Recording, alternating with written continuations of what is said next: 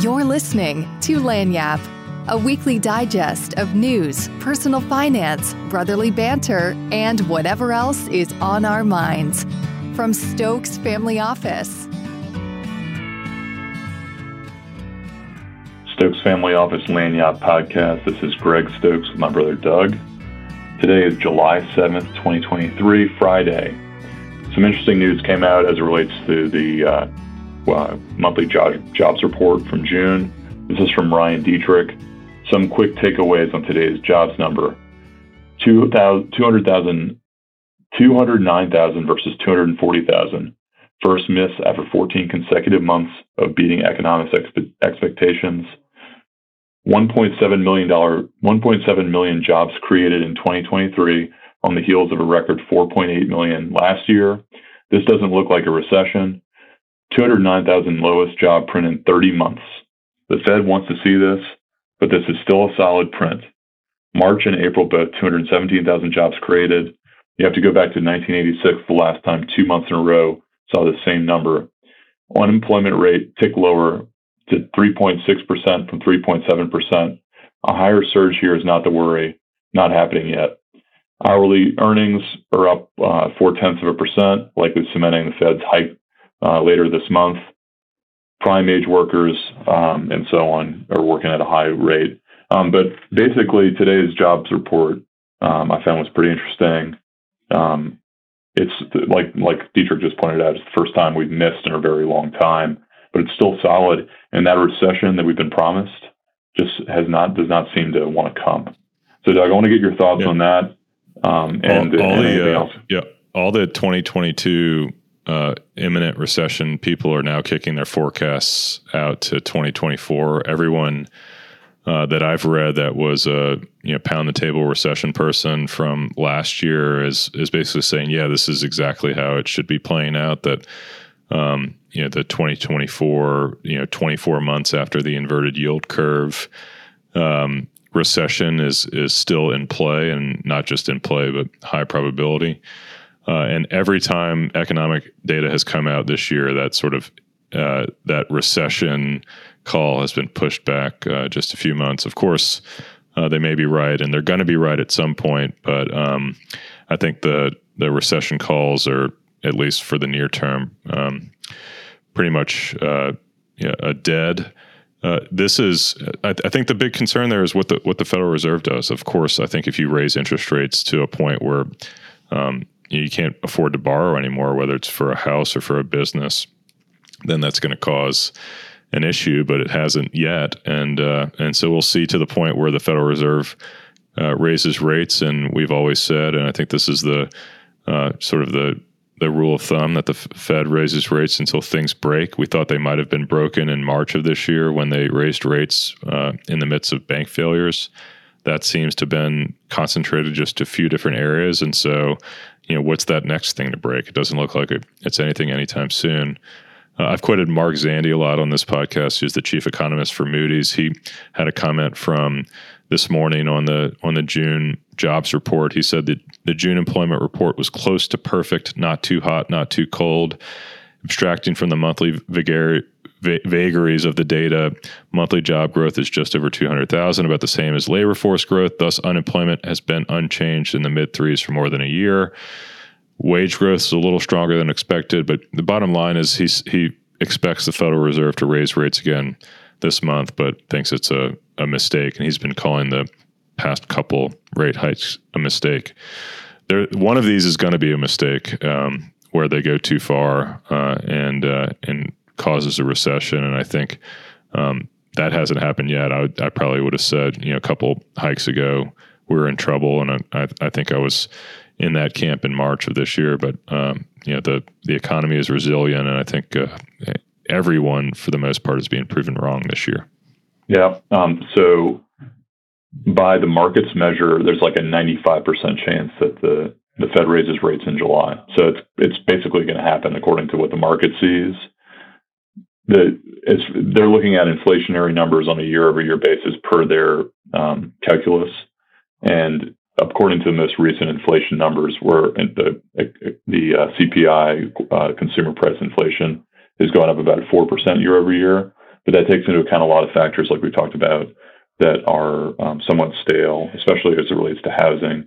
Trueflation, which we've referenced quite a bit, which is more of a real-time inflationary measure, is saying that inflation is about 2.2%.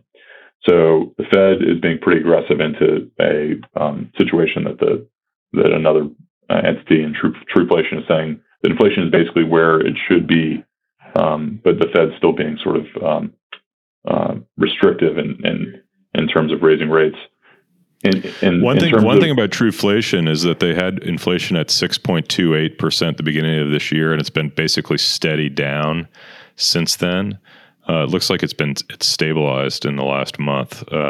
June 15th, it was at 2.41%. The 7/7/2023 inflation calculation is 2.44%. So we may be stabilizing here in sort of the mid twos number. Right. And so hopefully that data matriculates down to what the Fed's looking at in a more of a dated fashion. Rents are a big part of the inflationary numbers, and rents are falling or static in a lot of places, especially places that were really hot in the post-pandemic era. Year over year, rent inflation is down like 6% in Austin, Vegas, and Phoenix suburbs.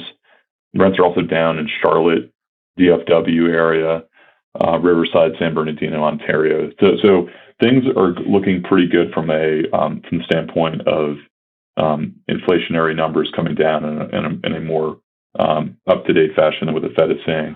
So hopefully they don't go.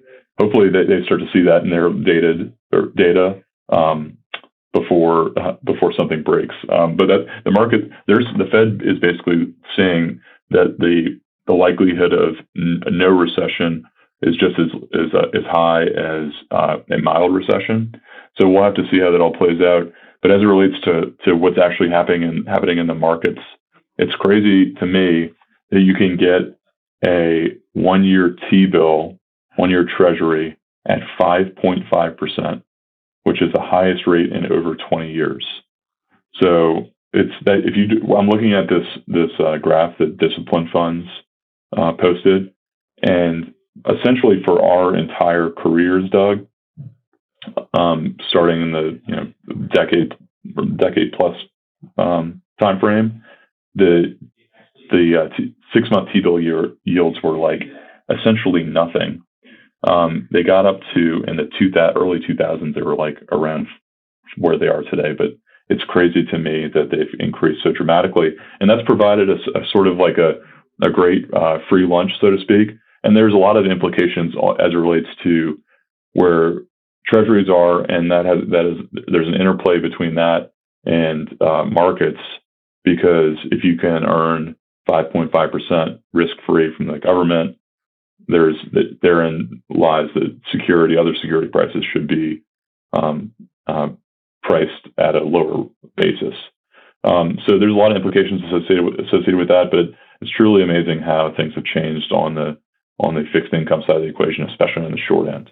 You know what the funny thing about that is? Earlier this year, and I was in the same boat. It's like, why would you own risky stocks, so to speak, that traded at 20 times price to earnings ratio, which translates to like a 5% earnings yield? So just the reverse of 20 times price to earnings is 5%, 1 over 20.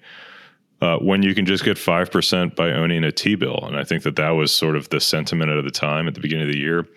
Translates to if we would have just gone forward with that sort of methodology and said, look, we're going to sit out the market for a while and just clip coupons at 5%. And it's a free lunch in this environment with no real risk. Markets are up, north of 15% year to date. So it's funny how the market has that ability to just catch you flat-footed by saying, take the easy way out, take your 5%, and then whipsaw you for a quick 15% return in 6 months. Right, and over that 6-month time frame, you get half of a 5% yield on your T-bill, so you're sitting at a 2.5% net gain versus in T-bills versus what the market's been able to provide. Yeah, so I think that I agree with the Discipline Funds that it's very tempting to pass up a 5.5% T-bill, and I strongly encourage investors to have that as a portion of the portfolio. But to be all in or all out one area of the market leaves you exposed to missing upside in other areas of the market. And I think that's been a great lesson this year, that even though what appears to be a free lunch is costing money by shifting from stocks to bonds and giving up a large return in exchange for half of 5%. Right.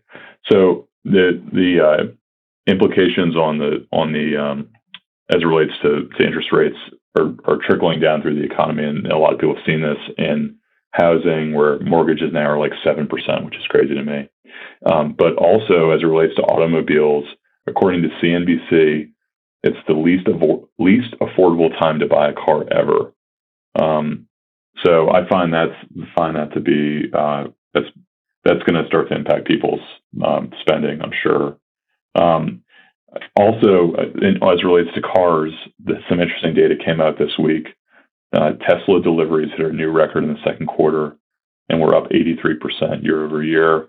I read an article in the Wall Street Journal that said that provided data that the United States, of all automobiles, about 7% of them are electric right now, and that number is increasing year over year. But it's that the pace at which those increases are happening is slowing, just because of the relative quantity of electric cars.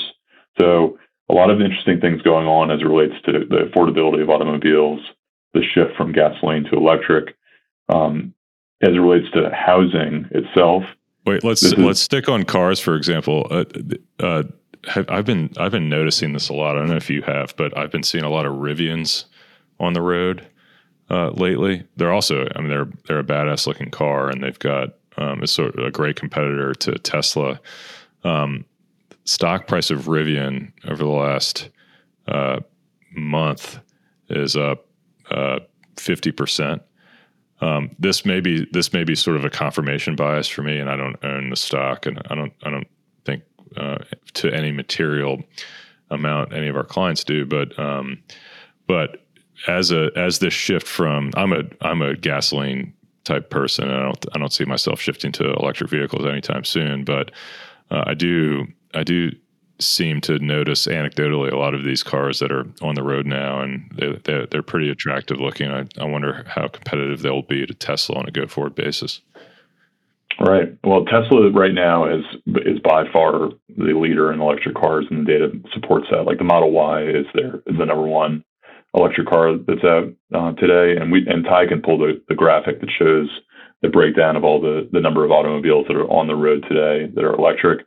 But what's happening in terms of what you observed, that you're a gasoline internal combustion type of guy, the stocks, and that's the same article that we'll also provide in the as it relates to electric cars that the Wall Street Journal did, said that the inventories of electric cars are growing rapidly on car lots. It's something like car companies have 90 days of electric car inventory versus the average for combustion engines is like 50 days.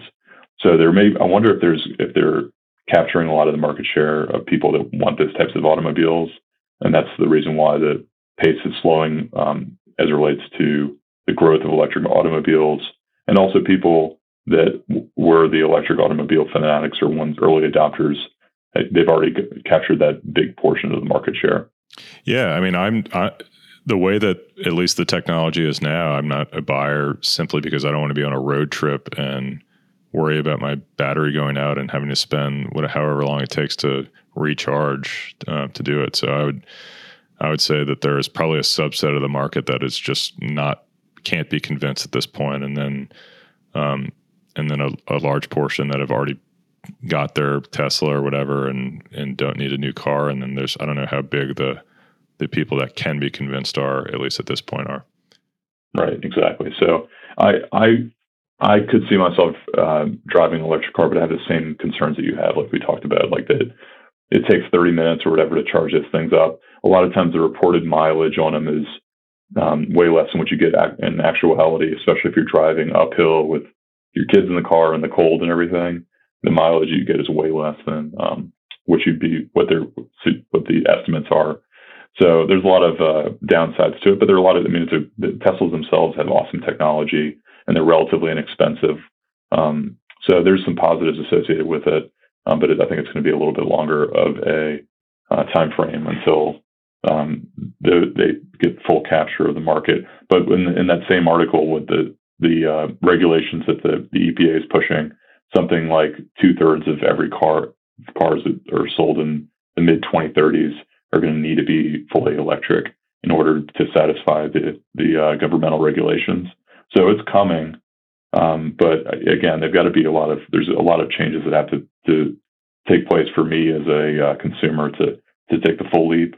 Although they're pretty cool. They're fast. It's like driving like a golf cart essentially. So there's immediate pickup.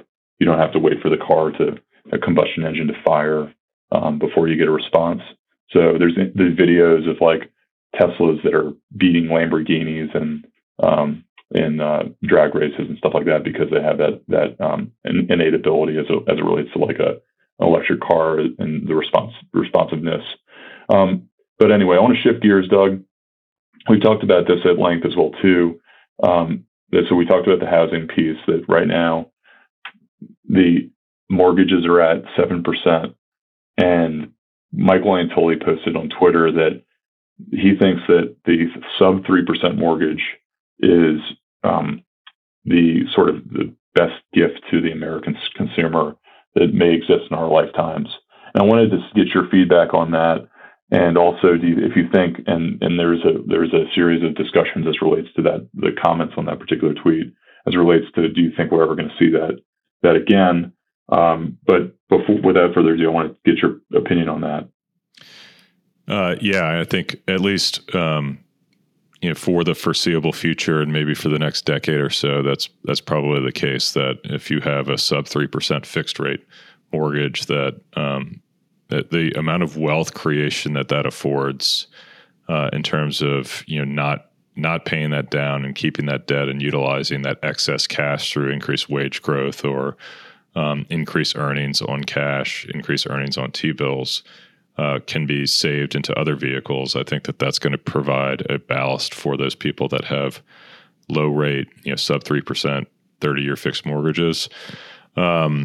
I do think we'll see near that again. I don't know if we'll get in the twos, but I think that just the amount of leverage that's in the economy right now is it's without any sort of like catastrophic event, it's going to have to get back to low interest rates just to for the economy to be able to service the level of debt that we have. Low interest rates are sort of a priority there. So I think we'll get there at some point, whether it's through recession or through just like a slog in growth.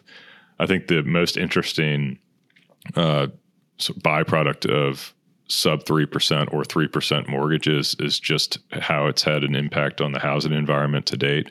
Ben Carlson wrote an article over the weekend related to this and just talks about how the housing market hasn't really crashed with the same expectation that you would have if rates more than doubled over a 12 and 24 month period from sub 3% to greater than 7%.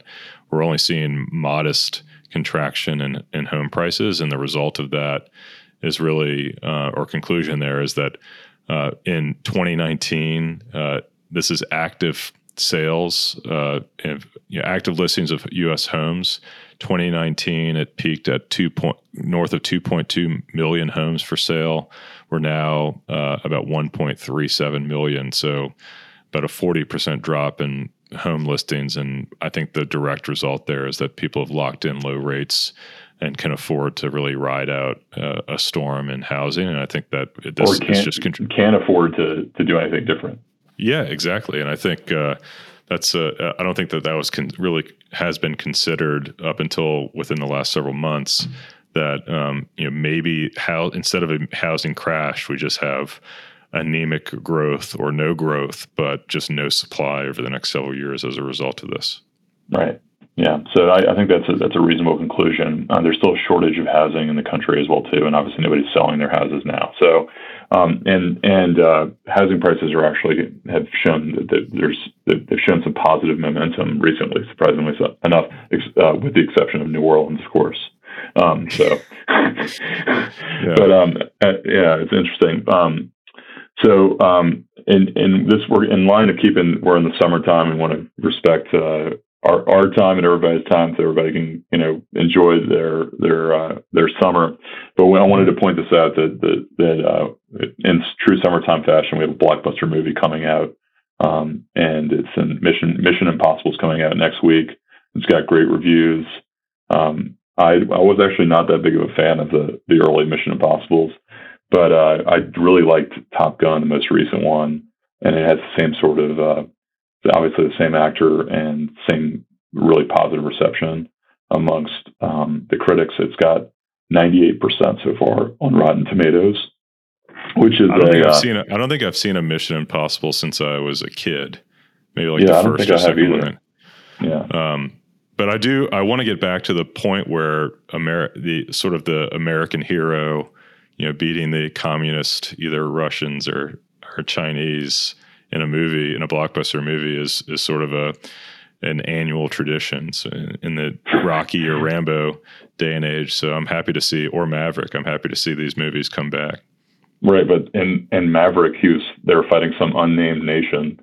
They didn't want to have, exactly. was that movie, like it was a Seth Rogen movie or something like that from like 10 years ago that they assassinated the North Korean leader, and then Sony got hacked or something like that. Yeah. Right. So they're trying. I don't know if they're going to go. They're going to directly choose like any of our adversaries to avoid. You can infer that it's it's these people because of where they are in the world. But I forgot about that with Maverick. That they didn't actually say it was the Chinese, but all indications were that it was a Chinese adversary. It's funny. Right. All right. Well, listen, appreciate everyone's time this week. I hope you had a great 4th. And we'll be back next week. And this is Lagniappe Podcast with Doug and Greg Stokes. Give us a 5-star review and leave us a comment. Thanks for listening to this episode of Lagniappe. This podcast is brought to you by Stokes Family Office. If you liked this episode, consider sharing it with a friend. You can subscribe to future episodes in Apple Podcasts, Spotify, or wherever you listen to podcasts. For more information about Stokes Family Office and Lagniappe, visit us at stokesfamilyoffice.com.